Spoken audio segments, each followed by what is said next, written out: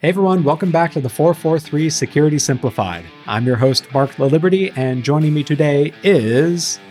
Corey, Ice ASMR, not grinder. Hopefully our producer will remove all the times I drank my iced coffee, so you probably have no clue why I said that. I hope they crank it up. Here's some ASMR for you. I don't know if I have a directional microphone, so it's probably really sucky ASMR. Okay. Before Corey continues, oh man, today we're going to be talking about the latest and potentially serious vulnerabilities, as well as 2 research articles from Microsoft. And before Corey takes another drink, let's go ahead and spar away in.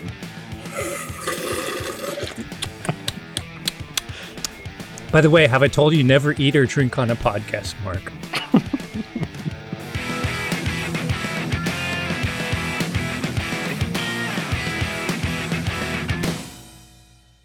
So let's start with the first story, which, man, when I saw this one pop up, my very first thought went to like, oh, crap, here we go again. Did I see a Twitter post? I know you're going to say the official name, but did I see a Twitter post from you where you guessed a name? It might be another I did. Foreshell. I did, unfortunately, guess incorrectly on that one. But as Corey's alluding at, there is yet another vulnerability that popped up that exploits an issue in string interpolation, which we'll get into in a little bit again as a reminder from the last time we chatted about this. And this time, yet again, in another Java-related library. So this actually started back in September. Apache posted a update to one of their libraries and published CVE 2022-42889 with very little fanfare at the time. It was an issue, though, in the, Apache Commons Text Library, which is used by Java for handling strings. Specifically, this library, it's got a bunch of different utilities you can use for managing or manipulating strings in a program that uses it. So things like calculating differences between 2 strings. Is cat the same as dog? Translating strings, and a whole bunch of other operations. So anyways, a few weeks after Apache published this update, a researcher published his analysis, Alvaro Munez from GitHub Security Lab, pointing out a lot of the similarities between it and that big infamous Log4Shell vulnerability from, was that actually December of last year or was that this year? I'm trying to get my... I feel like that was end of 2021, even though we talked about it in the Q1 report. Man, time sure flies. So if you remember the original Log4Shell vulnerability that just basically blew up the entirety of software development around the world for like an entire week, and it's still having ramifications as a top exploited vulnerability around the world. That was an issue in how Java's logging library, Log4j, handled string interpolation. So interpolation is the big fancy development word for you've got like a keyword within a string of text, and the program will, based off that keyword, go do something, typically look it up and replace it with some other value. So Log4j's big issue was you could set keywords for JNDI, so Java's naming directory interface, and then go load external libraries into Java and execute them. Its other major issue is it was used in a logging library, and logging libraries very commonly accept strings and information that is ultimately provided by some untrusted source. Like if you make a web request to a website, that website's most likely going to log the request path. It's going to log all the headers that you use. And all of those are potential avenues for exploiting that vulnerability in Log4j, which is why Log4Shell was such a big issue. So this new vulnerability is in the Apache Commons Text Library.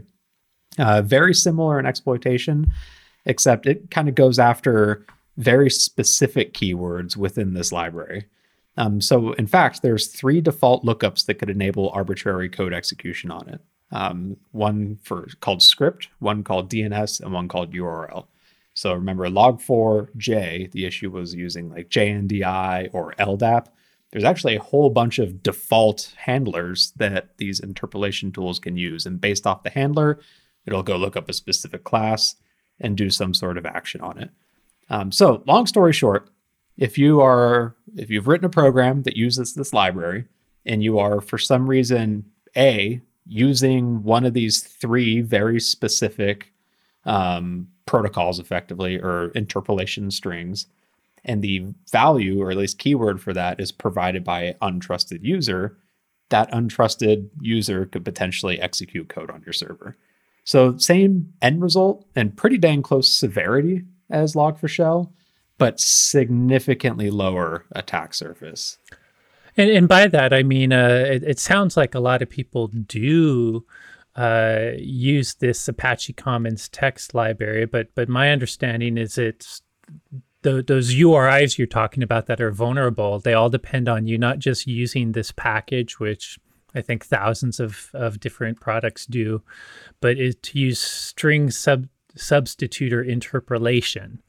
Like if you're using this package but don't have any place where you're using string substitutor interpolation. Say that 50 times fast. Exactly. I need to enunciate. It may not affect you. So it's like you say, big severity, but that even though Commons text might be a common package, although not quite as widespread as Log4j, if you've implemented a certain way, you should still patch, but you may not be affected, right? Yeah. So it's not even that; it's using that and also using one of those three very specific URIs, either script, DNS, or URL. So, like, long story short, it's a big issue if you are in that bucket for your application. But my initial thought when I saw this was, oh crap. Like Apache, period, is used everywhere. It's a very popular web server. Apache utilities are exceptionally common as well, too. Here, in this case, used by Java. So my worst case scenario thought was this is going to be another really crappy week. But the reality is, like, it's not as big of a deal. Big deal if you're using it, but it's not going to be this big, wide-ranging, exploited everywhere, used by all the different threat actors and impacting a ton of different organizations issue, like Log4Shell was. So bit of a deep breath there, thankfully. Yay. Either way, though, if you are a software developer and you are using that class or library and you are using one of those vulnerable URIs, this is absolutely something. Well, I'd simplify it and just say if you use that anywhere, whether or not you use the URI, just patch it. Just patch. TLDR is if you use it, patch it. It may not affect you as much as others, but patch it anyways. Honestly, that's a pretty good response to just about any major vulnerability like this. Exactly. If you use it, patch it. In fact, maybe you should make an entire policy and program. We need merch. We need the 443 merch, and that will be like our first t-shirt hoodie. If you use it, patch it. I like it. We're going to run with that. Let's see what we can get spun out from that one. If you use it, patch it. That's great. Anyways, so moving on to the second story, and this is actually one of two out of Microsoft. They actually published a couple of somewhat related but really interesting articles recently on the topic of ransomware, because I'm sure none of us are sick about talking about ransomware these days. But the reality is there was actually a couple of pretty interesting. What's ransomware again? Oh, I'm not even going to dignify that with a response. So starting with the first article, last week, Microsoft's threat intel team published their analysis on what they think is actually a potentially new, but at least currently not linked to any other known ransomware threat actor that was targeting Ukraine and Poland. So just pausing there for a second, we can probably guess where this threat actor originates from. But let's go into the research. Antarctica, right? Actually, yes. I mean, there are Russians on Antarctica currently in the research base. So who knows? Wherever it is, I'm sure there's shirtless men on horses. Yeah, sure. Okay. So first off, the ransomware variant, they're calling it Prestige because the ransom note calls itself Prestige Ransomware. So it is misspelled in the note. It's RANUSOMEWARE, so Ransomware.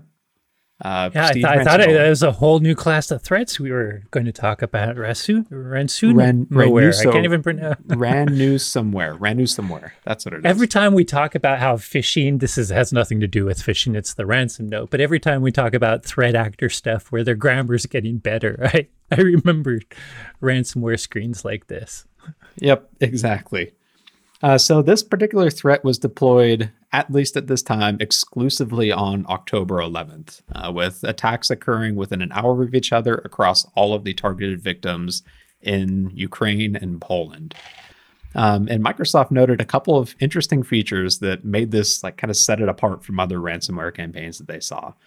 So first off, it was an enterprise-wide deployment of ransomware, which is actually not common in Ukraine, I guess. I guess in Ukraine, typically it's one system gets it, some sort of wiper, and then potentially another, but it's not like a hit the whole organization at once. Now, there's been a few exceptions to that. Like I think NotPetya, thanks to its virality from the Eternal Blue vulnerabilities, probably enabled it to hit a whole organization. But this is one where they clearly like staged the attack across whole organizations and nailed them all within like an hour. They also noted the activity was not connected to any of the 94 currently active ransomware groups that Microsoft tracks. The Prestige ransomware had not been observed prior to the deployment anywhere, so brand new on the 11th.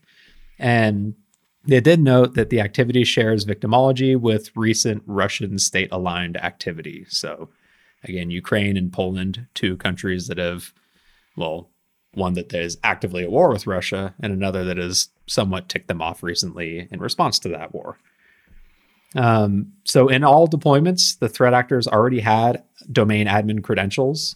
So somewhere along the attack chain, they were able to gain domain admin access, and they used that as part of the attack. There were a few distinct methods. So actually, this was an interesting one.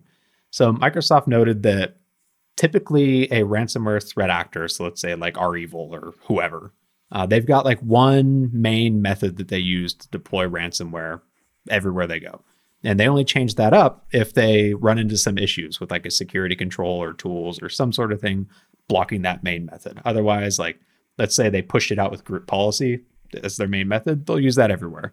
In this scenario, though, they actually used 3 distinct methods for deploying this ransomware across organizations.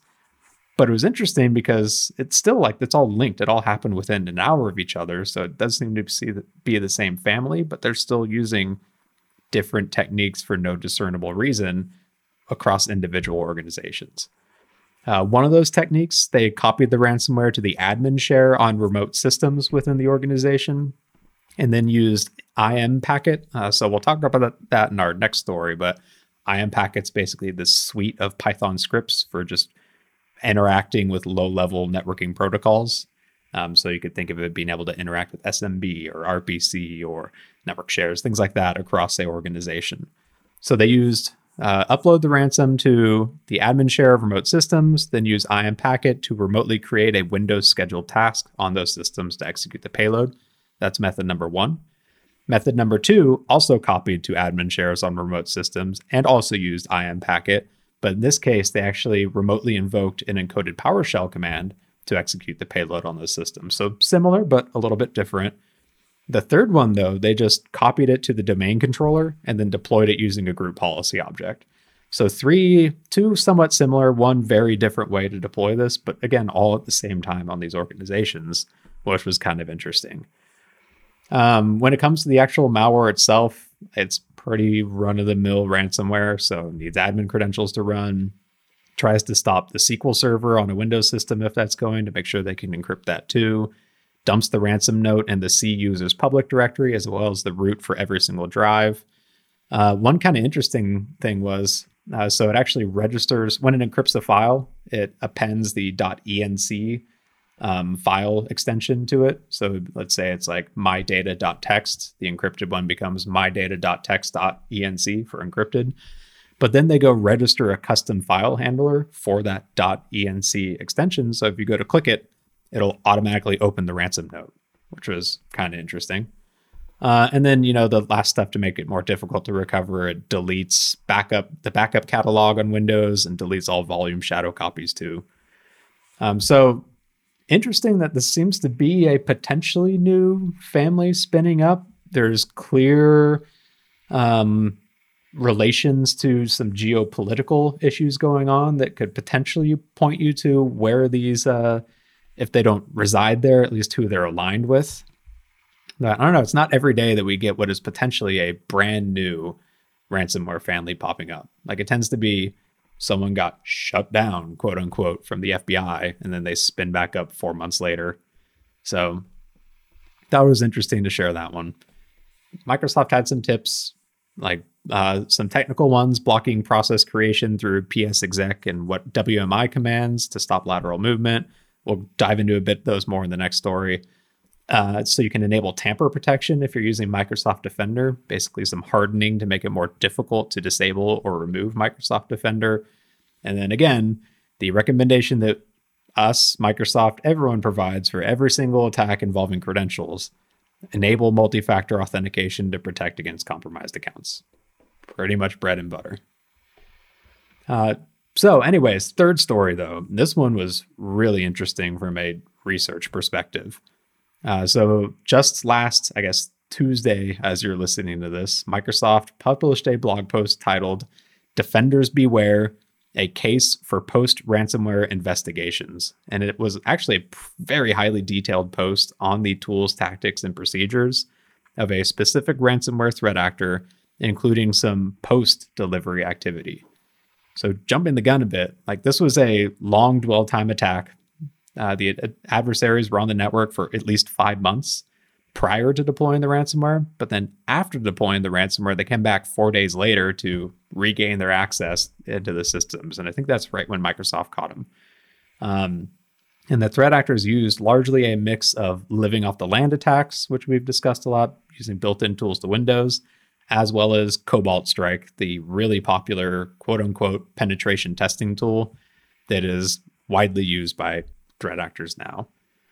But so through their article, first off, I'm going to make sure this is linked in the show notes because it's very thorough and very interesting. But a few of the key highlights: the persistence mechanism that this ransomware used was interesting. So they mainly used services and scheduled tasks that were created on domain controllers with the system role, so giving them elevated privileges to continue executing. These services and scheduled tasks would launch Cobalt Strike using other malware. So they installed this malware payload called Termite, which is basically a loader. And they would use a exported function from the Termite library in order to then launch Cobalt Strike. They also installed OpenSSH on these domain controllers and created a scheduled task to connect back to their command and control servers over TCP 443, so HTTPS instead of SSH. They enabled port forwarding back through that tunnel to allow this connection to go. But one of the big standouts is they actually created SSH keys for all the privileged accounts they had access to, so that when the victims in this case went to go reset passwords, those keys were still there. And so the attackers could still authenticate to those accounts using SSH keys instead of the passwords that they now no longer had. So like pausing for a defensive tip, if you're a defender, as part of a ransomware investigation, make sure they haven't added private key authentication to any of these accounts. And if they have, make sure you revoke those so they can not just keep authenticating after you think you've cleaned up after the incident. Lateral movement, there were some interesting technical discussions in here. So they used IM packet that we mentioned just a bit ago.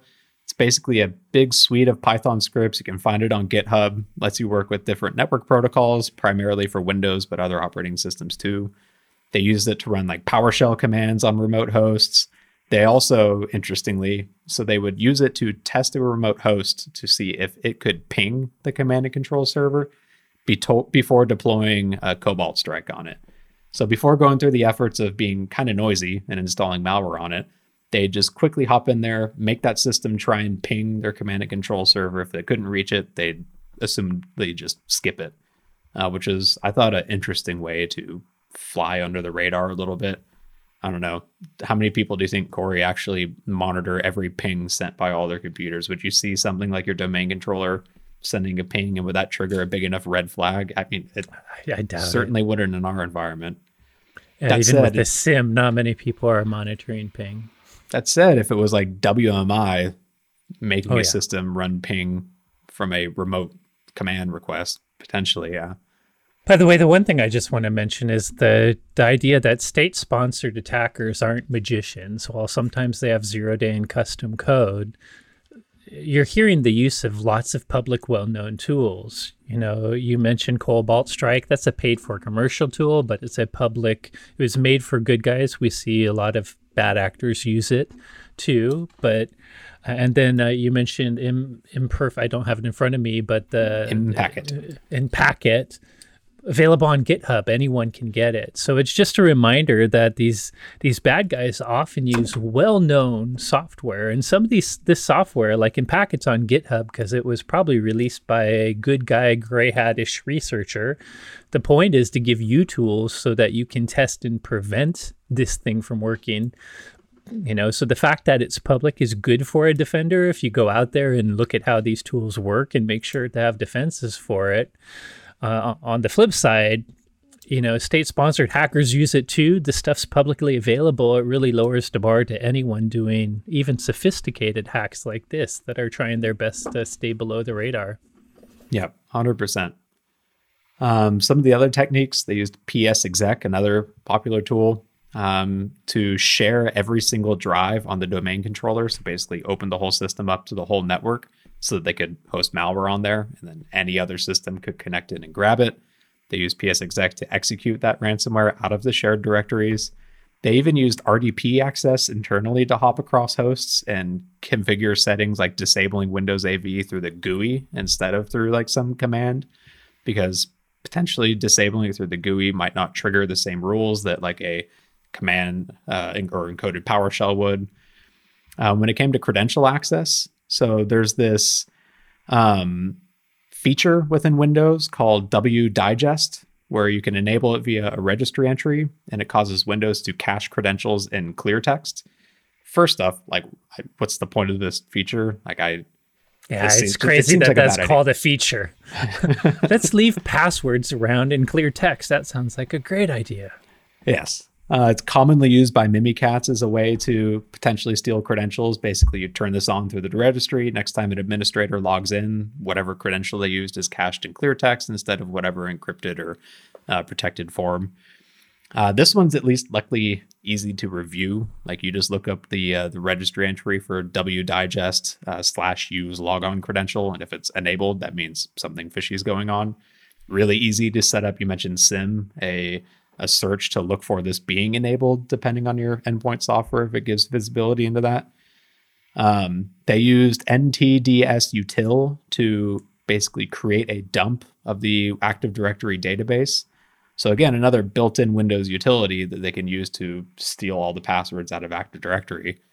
By the way, I've said it before on previous podcasts, but all of these living off the land executables that often come with operating systems like Windows. If you go to lolbas.org, it's an interesting site that keeps track of all the things like, certutil and the one that others that Mark just said, or maybe it's lolbas.com, but it's living off the land binaries basically. So there's a huge list of hundreds of like Windows executables that have perfectly legitimate purpose, but bad guys use as well. I bet VSS admin is on there because they use that to create volume shadow copies of the whole domain controller. Basically, by default, you might not be able to view certain files like the registry hive on the file system, but using this, you can actually view it through the shadow copy. And then they had another interesting method of disabling antivirus on the system. So most AV products these days have some form of like anti-tampering built in. Like as a just normal, even administrator, you can't always disable them. Like if you've got WatchGuard EPDR, I think it's like a password protected feature where you have to be able to enter the password in order to do it. But at a minimum, like most AV makes it really difficult for even other elevated processes to disable or remove it. So what these attackers did is they actually brought their own driver with them, which was ironically enough, anti-rootkit driver from Avast that had a vulnerability in it that basically allowed them to issue their own commands then with kernel level privileges. So on a system, you've got, normal user privileges. That's just me logging in. If I need elevated privileges, it's going to be local admin or domain admin or even system. But one step above that, your drivers have kernel level privileges. And so they would install, as an admin, you could install a new driver. especially if it's signed like this one. So they brought their own driver, installed it, and then through that driver, they could then disable antivirus products with these kernel level privileges, which is pretty interesting. So like long story short, that was honestly really good write-up by Microsoft. Some pretty cool TTPs from a research perspective. It really sucks for whoever the victim was in this case. But I thought like the bring your own driver thing was really interesting. And then again, just seeing all those living off the land tools, the executables built into Windows or freely available from GitHub and stuff being used by adversaries out there. From Microsoft's perspective, they gave some defensive tips, things specifically to look for if you've got your own SOC or if you are a MSSP working with a customer. Like look for SSH installed and executed with system privileges. Look for drivers in weird places like the Windows or temp directories. Look for admin accounts creating services that execute as system. Look for copying from remote shares, unauthorized usage of psexec or ntds.dit dumping, so dumping the database using those tools, and looking for AV tampering along the way too. All good tips, pretty technical compared to what we usually get of patch and install MFA. I would say tips that a lot of people won't even know how to do without the having the controls. A shortcut is use endpoint detection and response software. Your options, you can definitely use ours, WatchGuard EPDR or 8360, but there's others out there. Know a lot of traditional antivirus, sometimes called endpoint protection. That's all about preventative anti-malware, post-execution, trying to block stuff from even getting on your system or getting rid of it the moment it lands. But this type of evasive malware using living off the land and other tricks requires things like exploit prevention, looking for inline memory injection, things like what we call our contextual engine, where these legitimate Windows applications are being used, including PowerShell and command line, and not just allowing that because it's legit. EDR solutions will pay attention to what happens in the PowerShell and perhaps trigger if it sees malicious type of activity there. And a lot of the exploit protection, they bring their own drivers, we bring our own drivers too. Having kernel level privileges is a common thing that rootkits try to do to evade security software. Sometimes doing kernel level calls gets past the detection technology. But if you have a kernel level driver, you can see some of the kernel activity. So all the technical tips in Microsoft things are cool. I assume not many people would know how to action that, but I would say that the average EDR software, while never perfect and might miss some things, will be looking for some of these more evasive techniques, and much more than the average EPP software alone would. Yeah. And I think the big overarching takeaway from this one too was these attackers, they were there for 5 months setting this up, scoping out the LAN, deployed ransomware, but then were able to come back 4 days later because of some of their persistence mechanisms. So if you are the victim of a breach, like by the time the ransomware comes up, make sure your BCDR plan includes something like bringing in skilled incident response in order to make sure that not only have you identified like the potential impact, but you've found and closed all of the gaps that allowed them to come in too. That is typically not something that most organizations, at least the ones probably listening to this podcast, have the skills on hand. Like even if you've got a security person, probably don't have someone skilled in forensics analysis in order to find exactly how they got in and look for potentially leftover access, like with SSH keys. So pairing with a incident response organization can help out a lot with that. And maybe some MSPs or MSSPs that an end user works with could offer services that are similar. Certainly 100%. MDR. But anyways, good on Microsoft too. Interesting articles back to back. I do tend to like their threat analysis, their threat intel team's publications. So again, I'll include a link to that second one. Lots of good in the weeds technical analysis in there for the fellow nerds. But man, other than that, I don't know. When do you think ransomware is going to end, Corey? When people stop paying, that's always going to be my answer. That's fair. Stop Yes. paying and it will end. Stop paying and it will end. And if you use it, patch it. Yep. We got our first 2 shirts for merch. Who gets the proceeds from the merch? Us? Damn well better. We should start cross-posting this on my YouTube channel, which I can monetize, and then they'll never know. Next week, Corey and Mark are fired for embezzling.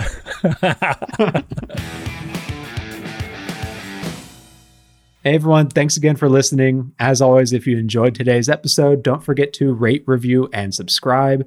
If you have any questions on today's topics or suggestions for future episode topics, you can reach out to us on Twitter. I'm at XORRO_.